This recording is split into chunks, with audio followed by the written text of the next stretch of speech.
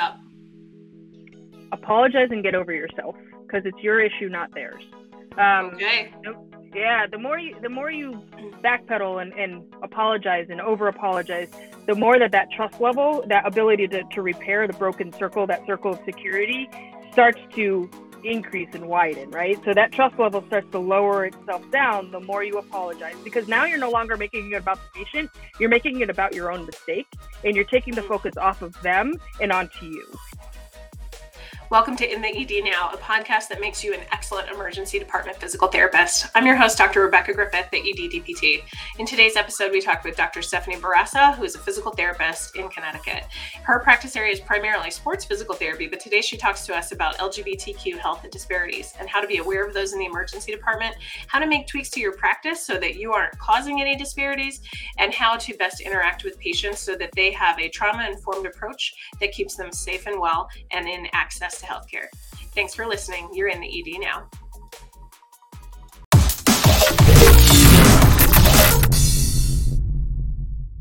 All right, welcome to the show. We're in the ED Now, and I'm here this morning with Dr. Stephanie Barassa. Welcome. Thanks for having me. Exciting. It's so nice to have you here, and you are not an emergency department PT, so we'll just preface it with that. Can you share a little bit about your story? Sure. So I'm a sports medicine physical therapist. I run the sports medicine program for a healthcare system in the state of Connecticut, and I started my journey as a history major in college, but I tore my ACL, MCL, and meniscus, and spent more time with the physical therapist than I spent in the classroom, and here we are. And so you were a D1 athlete, yeah? I was a D1 athlete. Yeah, I played soccer. My career started in the Olympic development program, played throughout that whole system. And my day before making it to the big leagues as a senior player, the day before I hurt my knee. But it's okay, because I was able to play my collegiate career. And now I set my standards at taking care of athletes and making sure that we take care of them a holistic way. I love that. I think that's probably important. I am not like a huge athletic person. I never was an athlete, so I don't have a ton of experience with that. I am one of the least coordinated humans probably on the planet. But as an emergency PT, I can appreciate what you do, because we do see a lot of athletes that come in with injuries. And I would argue that if you're a sports PT, you are kind of an emergency PT, just maybe not practicing in the emergency department. Yeah, actually, I have my acute illness and injury medicine or medication certification from a management perspective. Most people know it as emergency response for the athlete. So a lot of my time is spent on the sidelines, triaging and helping the athletic trainers with acute injury and illnesses. I spend and volunteer my time at the Marine Corps Marathon and sometimes the Boston Marathon and with our own Hartford Marathon series. And I definitely respond in acute and some significant injury responses. So I get it. Yeah, definitely a first responder versus a first receiver, right? Which is what the emergency department would be. So, but we're not talking about any of that today. No, we're not. So what are we going to talk about? I think we're going to talk about some LGBTQ health disparities. A lot of my work is around the transgender athlete, but I've been presenting nationally at multiple conferences about these health disparities and how physical therapists and physical therapist assistants can approach that care with a little bit more of a trauma-informed care, or with a hat that helps to develop a rapport better and really gets the patients invested in our time and our energy to make them feel better. I think there are so many ways in our healthcare system where we are not able to provide patient-centered care, because we truly, this is one of my biggest soapboxes, provide payer-centered care. But I feel like this is an opportunity for us to truly inject more patient-centeredness into our approach. And if you are practicing in the emergency department, you will see patients who are part of that LGBTQ plus population. And so the reason that I want to talk to you is we need to be better at that. So I think maybe the first question that I have for you are, what are the common health disparities? Because I think those of us who are maybe not part of that community have no idea. Like, we really don't know what we don't know. And maybe we hear things like, oh, there's discrimination or things like that. But how does that really translate to health outcomes? Because I think people miss that. And that's the piece that I want to start with, is what are the health disparities that you've seen? What does the literature show? And what do we need to be aware of? Yeah, so there's actually some pretty staggering statistics. There's a higher rate of homelessness. There's a higher rate of underinsured or no insurance at all. Oftentimes LGBTQ community members will go 2+ years of not ever seeing a primary care physician or a primary care provider for any of their care, and primarily that's because they've more than likely experienced discrimination. There's some staggering statistics and research about how many care providers have donned full PPE in order to interact with individuals from the What? LGBTQ. Yeah, No. like full gown, full mask, full face shields, gloves. Just this entering the room for just a checkup. A blood pressure monitoring and just to kind of go over some blood labs. And so that's really some staggering statistics, and you can see why there's this distrust. I looked at the Black community members, and they have a similar distrust. And by no means is it comparative, because there's some significant health disparities within that community as well. But the LGBTQ is definitely in that era. There's a lot of misconceptions about the fact that LGBTQ tend to have a higher hepatitis rate and HIV rate, and there's this misconception that it's because of choosing to have intercourse with same-sex partners, but it actually has more to the fact that they can't afford some of their medications, and so they turn to the streets to get some of those medications. And so now you have the cost of needles, the cost of medication, and some sharing that happens, especially with that homelessness. And then we don't even know as much about the literature about the aging population because we don't ask those kinds of questions on research, right? Oh. So we're just starting to identify that individuals that are in that 50, 60 plus range are 2 times as likely to be alone, 2 times as likely to live without a partner or significant other. They're more than likely to not be out to their family and friends in some of that community, and they're 3 times as likely to not have children. So then when we talk about the total joint population and those that, there's this push to go home on same-day surgery, right, for total joints, and there's this push away from skilled nursing facilities and assisted care, and many of these individuals are disregarded because they're just like, well, you're young enough, you should be able to go home, but they don't really have that support system. And so we've been working a lot with our physicians to encourage more conversations around that, like find out the why, be a little more curious and supportive. And so there's been some good learning opportunities. Okay, so other than not just being like a total not great human being, like putting on PPE, people don't want you to wear a mask for COVID, but you need to put on a mask to take somebody's blood pressure. I can't even with that. But so what is the best approach? Because when I look at a chart, for example, in the emergency department, none of that is usually in there. Like I usually have maybe one note, and maybe there's some past medical history, and maybe there's nothing. Maybe it's like patient fell. Like that might be all it says. And I might know that the patient is a 55-year-old woman who fell down the stairs. That may be all I know. So I'm not going in there with any preconceived notions or any like biases thoughts about that. So how do also, like, I don't want to ask the wrong questions. Like, I'm just gonna be honest. Like, I don't know what to do to make sure that I'm not causing a health disparity here. Yeah, so there's lots of ways that you can minimize some of that and promote a better entry system into the healthcare system, especially seeing them in the emergency department. You might be their last resort. They're coming in because something's going on, and you might be the first provider that has seen them in 2-3 years. Some of this population travels up to 4 hours to see some of their primary care providers because they just finally find somebody that treats them like a human being, and then they go and find them. So the very first thing you could do is introduce with your pronouns. That very first thing of, hi, I'm Dr. Barassa. I prefer she, her as my pronouns. You will see the layers just come off of an individual if you use those pronoun introductions. Now all of a sudden they're like, okay, this person actually understands the gender spectrum that I'm on, or my sexual orientation spectrum that I might be experiencing. And you'll be surprised at how much they go, thank you. I prefer they, them. I prefer she, her. I prefer she, they. And you know what? And you might see them 3 months from now in the emergency department again, and reintroduce with your pronouns because it might change. And that's that spectrum. The other thing that you could do is have, safe space lanyards.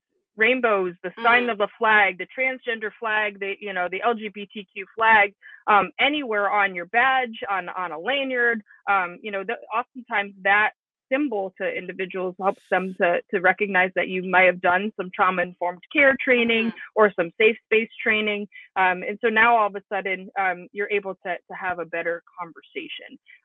The other questions that you don't really need to ask is, don't ask anything that doesn't pertain to what you're seeing them for. So you don't need to know their sexual preferences if they're coming in for a wrist sprain or a wrist injury, right? You don't really need to know that. That would be a weird thing to ask. It would be a weird thing to ask, but you might need to know that about if they're coming in with low back pain, because how that happens and some education surrounding some safe practices might need to come into play, or to identify that the pelvic floor is involved. Yeah, go ahead. You have some questions. I actually do talk to people about sex a lot in the emergency department. So I think that's a thing that's probably a whole nother podcast episode, is how do you talk to your patients about sex in the emergency department? Because I see people with hip dislocations after intercourse. I see people with low back pain. And I find that they're not often forthcoming with the provider that sees them before me. They'll say, oh, I was lifting something, or I was rolling over in bed. But then when they're talking to me, they're like, oh, well, this is what happened. And, when I was teaching somebody posterior hip precautions, they're like, okay, but like, how am I supposed to have intercourse now? So it does happen more often than not. Is there like a professional way to just approach that conversation? I find is just asking and listening. Do you have any other suggestions? Yeah, the key question is oftentimes, well, what does intercourse mean to you? Ooh, love that. So that's an open-ended question. It allows for them to gauge their comfort level. It also kind of identifies that you understand that it's more than just the typical heterosexual intercourse, right? Okay. And it might mean, just because they might be sexually active, it might not be any penetrative aspects of intercourse. It might be, so you do just that. What does intercourse mean to you is a good open-ended question for that. I love that. That is very helpful. Okay. Yeah. And what else? Listen, what are other disparities that I want to make sure that my patients are getting the best care, and that I am aware of things that might be an issue. High amount of suicide ideation, especially as youth population. 33 to 66% will actually have considered ending their life rather than figuring things out. So depression and anxiety is very high in this population. Support system is another key aspect. So what does support look like for you in your life? Because it might not be family members. It might be a friend. It might be a cousin. It might be a colleague. It might not be anybody. And, you might have to have those resources ready at hand to say, well, let's find a support system for you. Have you looked at some of the Fenway resources? The Fenway Institute is a great place to go for resources and connect into the Human Rights Campaign. They all are starting to join and get some mentors and some people that help. Hospital-based systems. One of the biggest things with hospital-based systems is looking at your patient bill of rights. If your patient bill of rights actually has that you cannot discriminate against patients and as colleagues or employees, that shows that particular system is very in tune with DE&I efforts and treating the whole human, and which also means that they have a lot of resources readily available for these kinds of spectrum things that come on. Oftentimes there's a high amount of alcoholism and drug abuse. There is a higher amount of smoking, mostly because there's a lot of body images associated with it as well. If they're in a gender affirming care, you need to know what hormones they might be taking or where in the transition they are. Yeah, talk to me about that, because our hospital does provide gender affirmation care, and so I'm familiar with a lot of things related to that, but not as much. I think in the emergency department where I could see this being an issue are people who are doing things to improve their body image issues or not issues, Mm-hmm. issues is the wrong word, but their self-perception so that they Yep. can present how they feel. And I've heard you talk about things like binding and things like that. And Yep. I see a lot of patients who could have pain related to issues with that. So can you speak to some of those things that we might see in the ED that I think could potentially take a practitioner off guard or they might not be aware of? Yeah, it's actually a thing that still catches me off guard sometimes. I listen to a lot of my pelvic health therapists and honestly our oncology therapists that deal with a lot with breast cancer, because I learn a lot from them about some of the techniques that come with binding and tucking. There's a financial impact with choosing to do make some decisions on self perception and making you feel more true to yourself. And it can come in the forms of taking duct tape and trying to reduce and minimize breast tissue by taking duct tape. So now, on top of lack of scapulothoracic rhythm because the scapulas can't move anymore, there's T-spine issues. You now have skin integrity breakdown issues that you now have to counsel this individual on. And binding can actually increase the amount of intra-abdominal pressure, so it puts a lot of pressure on the diaphragm. And we know when you squish down on the top of the cereal box, what happens to the bottom of the cereal box? The pelvic floor starts to become more leaky as well, which means that everything else starts to not be able to fire as well, right? So now you Yes. get back extensor issues, you get oblique issues, your transverse abdominis isn't able to activate as well. And Chest wall there's pain, chest wall pain is which huge, is a and that's huge where diagnosis in the ED because yeah. people come to the ED for chest pain very hmm regularly, and often it's musculoskeletal chest wall pain. hmm So I could just see this being an yeah. issue for a patient. Yeah, and you might need to counsel them on the amount of time that they're binding. Okay. So never tell them not to bind, right? Okay. That's like 101, right? Don't tell them not to bind. But tell them that there's a length of time that might be considered. So face to face, we tend to spend more time, about 8 to 10 hours of time face to face with individuals. The rest of the time is at home, right? You walk home, and the first thing you do is you put your pajama bottoms on because you want to get out of your jeans, right? Yeah. Jeans are fancy and, pants. If we have to wear jeans, we're not going. I mean, but especially if you're a hospital-based ED PT, you get to wear scrubs for your We're living in interactions. pajamas and yoga pants, and if you can't go. We just can't go. Yeah, yeah. So that's what we tend to say is, I'm never going to tell you not to tuck or bind in this case. What I am going to tell you is you might want to limit the amount of time. So if you are going to see people all day long because you're going to work, that's fine. But as soon as you get home, take the binding off. Don't use duct tape. Like, you're better off using double up on sports bras. Amazon, we can. This is not a pitch for Amazon, but people could buy things on Amazon and get it delivered to them. And there are binders that are for sale on Amazon, and they're not that expensive too. So giving alternatives is definitely huge. Skin integrity is huge. There's no literature that suggests how much time, right? So there's nothing that says that the sweet spot is only 10 hours and the rest of the time it needs to be off. But you could start having those conversations of saying, we'll start with 8 to 10, see if your chest pain improves. If it does, then okay, we'll stay there, and we'll start to figure out the type of binder that you're using. We actually had one patient one time that was being misdiagnosed with carpal tunnel syndrome. And it was actually because their binder was so compressive on their brachial plexus that they were misdiagnosed as carpal tunnel, and they were getting ready to have the surgery. And we actually were the first ones that had that conversation to say, they approached us and said they, them. So because I approached them and said what my pronouns were. So now we have this rapport. And I asked the question, I said, do you bind? And they were like, yes. And I'm like, okay, I'm going to ask you to take the binder off. And let's see if now your special tests are positive or negative, and so see if that sensitivity and specificity changes a little bit. And their symptoms resolved. So now we saved them money from surgical intervention from a carpal tunnel, and now we're able to counsel them. And now, guess what? If they come back for another injury, they're going to come back to us because we gave them value-centered care. Yeah, and I'm assuming that just opens up another layer of issues for this patient, though, if the binder is no longer is causing harm and not able Mm-hmm. to give them the benefit that they are looking for as well. Yeah, yeah, and they might be at a different phase of their transition. They might be waiting for approval for a breast reduction surgery. They might not even want a breast reduction surgery, and so being creative in those conversations and saying, okay, well, when do you face society the most?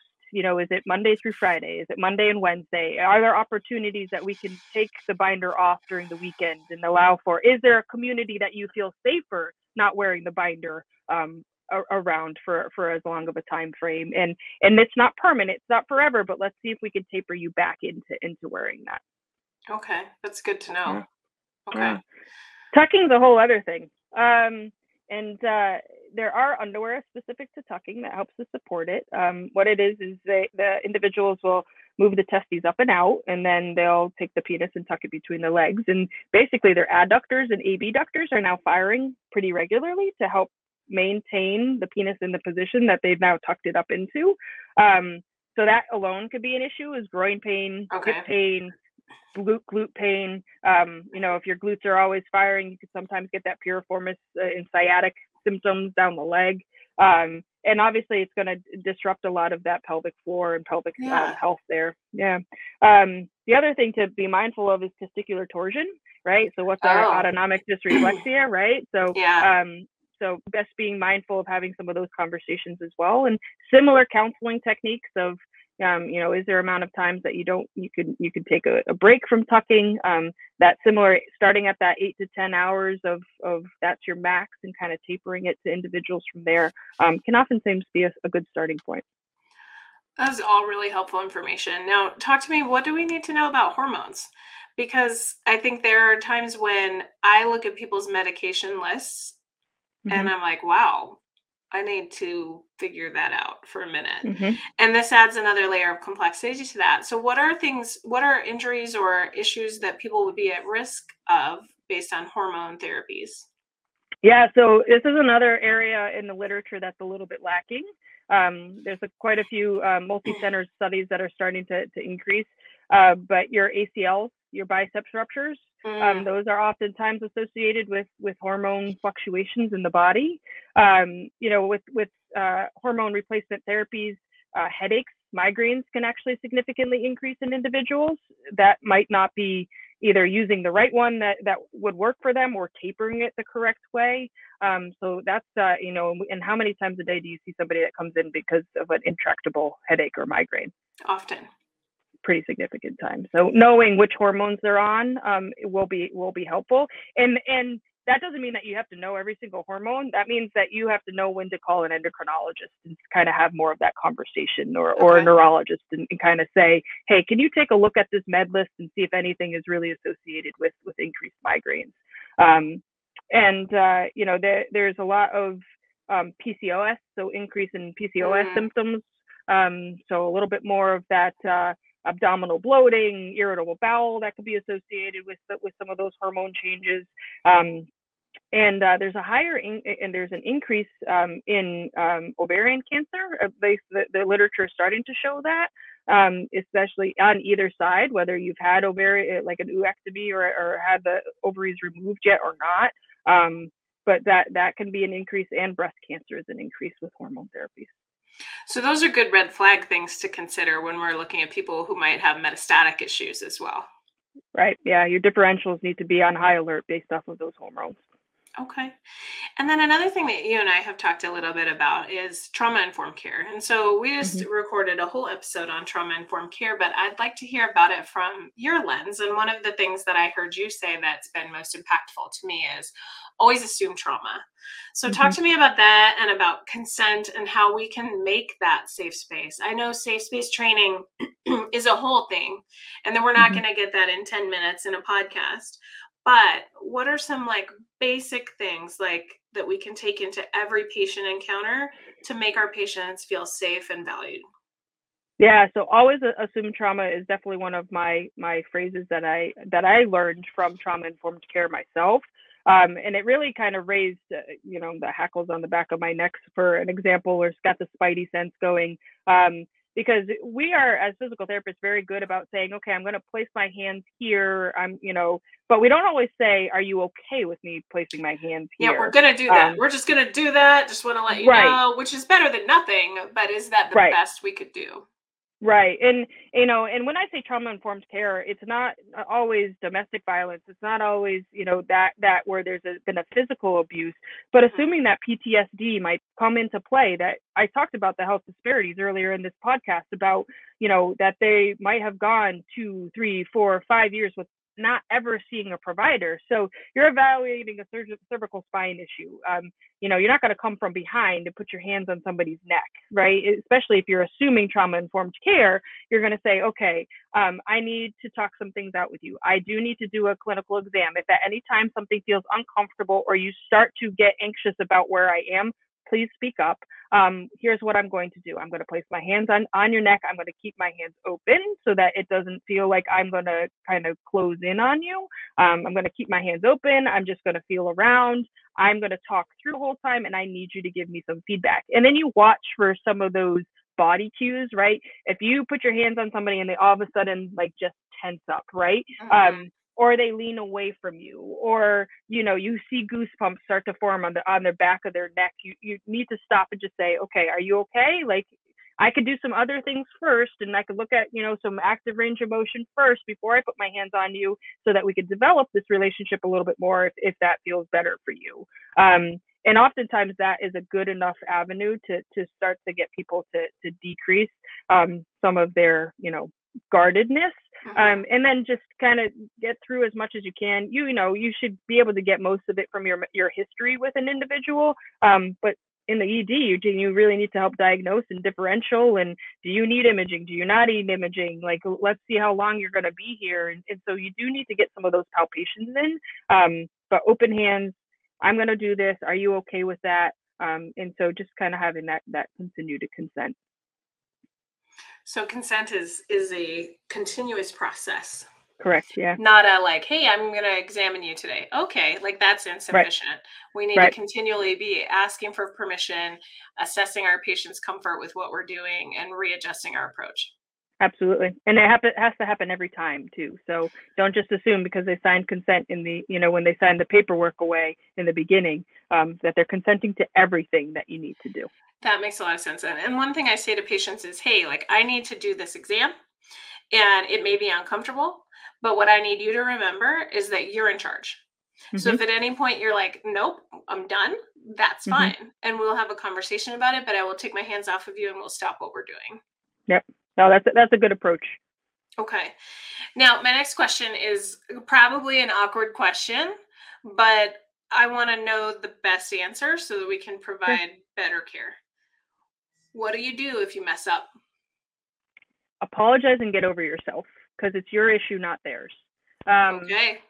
yeah, the more you backpedal and apologize and over apologize, the more that trust level, that ability to repair the broken circle, that circle of security, starts to increase and widen, right? So that trust level starts to lower itself down the more you apologize, because now you're no longer making it about the patient, you're making it about your own mistake, and you're taking the Mm, focus off of them and onto you. And that's not the intent. The intent is, even though you feel bad, the individual is now feeling more worse, and now this circle of security that you worked so hard to create is starting to break up even more and more. So apologize. You know, one of my phrases that I like to do is, you know what, I totally messed up there. What can I do to make you feel better and repair the relationship so that we can continue to move forward? And most of the time, it's just, I appreciate your apology. Let's continue to go through the exam, and you know, and we'll just get over it. yeah, I think I have a tendency to probably over apologize and make it about me because I feel terrible. I'm like, I can't Right. believe I just misused the wrong pronouns. I can't believe I Yeah. called you the wrong name. Like, I'm so sorry. I didn't mean to do that. Like, so that is very helpful because I think my tendency would probably be to be like over apologizing. And I find that we Hmm. do that like from a customer Hmm. service perspective.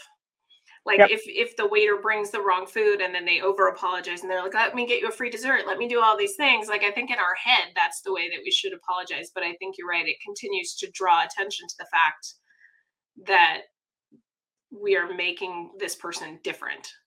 Right. And there's a key word, and it's a blameless apology. I recognize that Mm, this wasn't the best situation for you, experience for you right now. I'm going to do my best to continue to move forward. Please give me feedback. And so there it is. It's a blameless apology. I recognize that this was not a great experience in this moment. I'm going to do better. Let's continue to partner together and how this can be a better experience for you. I think that's very helpful. So if you were going into the emergency department and you were seeing things that were happening, so you're working in the ED Mm-hmm. and you're seeing providers maybe not providing the best care. Mm-hmm. There's this concept of like being an upstander versus being a bystander.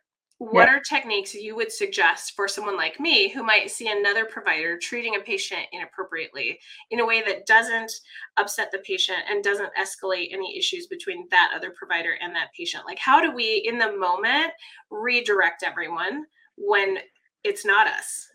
Yeah. So that's another situation where you can oftentimes say, I recognize that you both seem to not be meshing in your interaction. Is there some way that I can help facilitate a better experience for both of you? And usually that gives the provider a pause to go, uh-oh, something was just observed by my colleague that maybe I have my defenses up, maybe I'm not using appropriate language, but it also gives the patient or the person that's receiving the care that way out of being like, oh my gosh, somebody else noticed that this is not a great interaction. So, hey, I recognize that this experience seems to not be optimizing the opportunities here. Is there something that I can help facilitate? Is there somebody I can help bring in? Is there another resource that you feel like you are missing that can help make this collaboration a little bit easier for both of you? That's when oftentimes we can bring in some social workers and say, some of our other providers that may have had some training, and just trying to, again, repair some of those damages that might be happening on both sides of the coin. When you look at JAMA put out an article a few months ago that the average amount of education that medical providers get is 4 hours during medical school. They don't even get more in residency, in fellowship.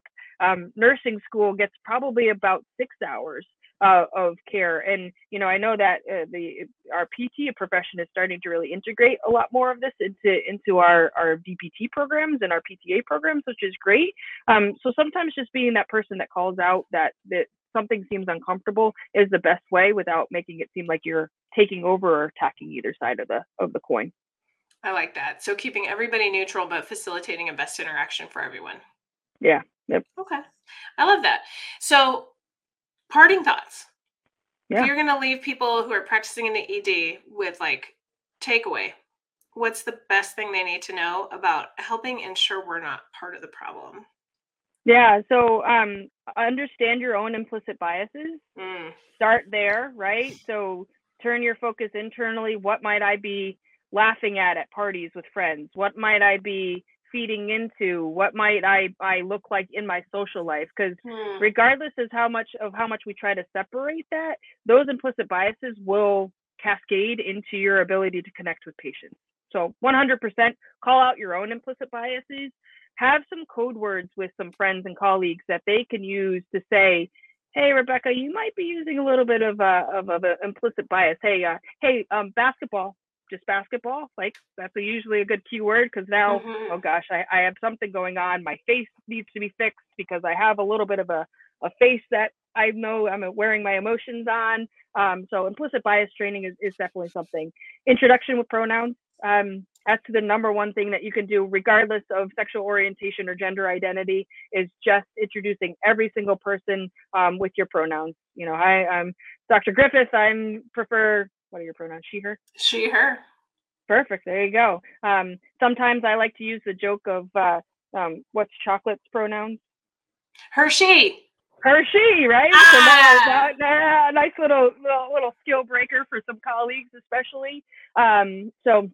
That's a number two thing, and trauma informed care. Every patient, especially when they're coming into the emergency room, they probably have physical trauma, but always assume that there might be some mental trauma or behavioral trauma that has come with it. You follow those three things, your empathy level will significantly increase. Your burnout level will decrease just because you are starting to recognize that you're approaching every individual as an individual and in a humanistic way. I don't think I have anything to add to that. That was amazing. Awesome. Well, thank you so much for being with us today. You're in the ED now and you're officially discharged. Well, thank you. Thanks for having me. It's always a pleasure. Thank you so much.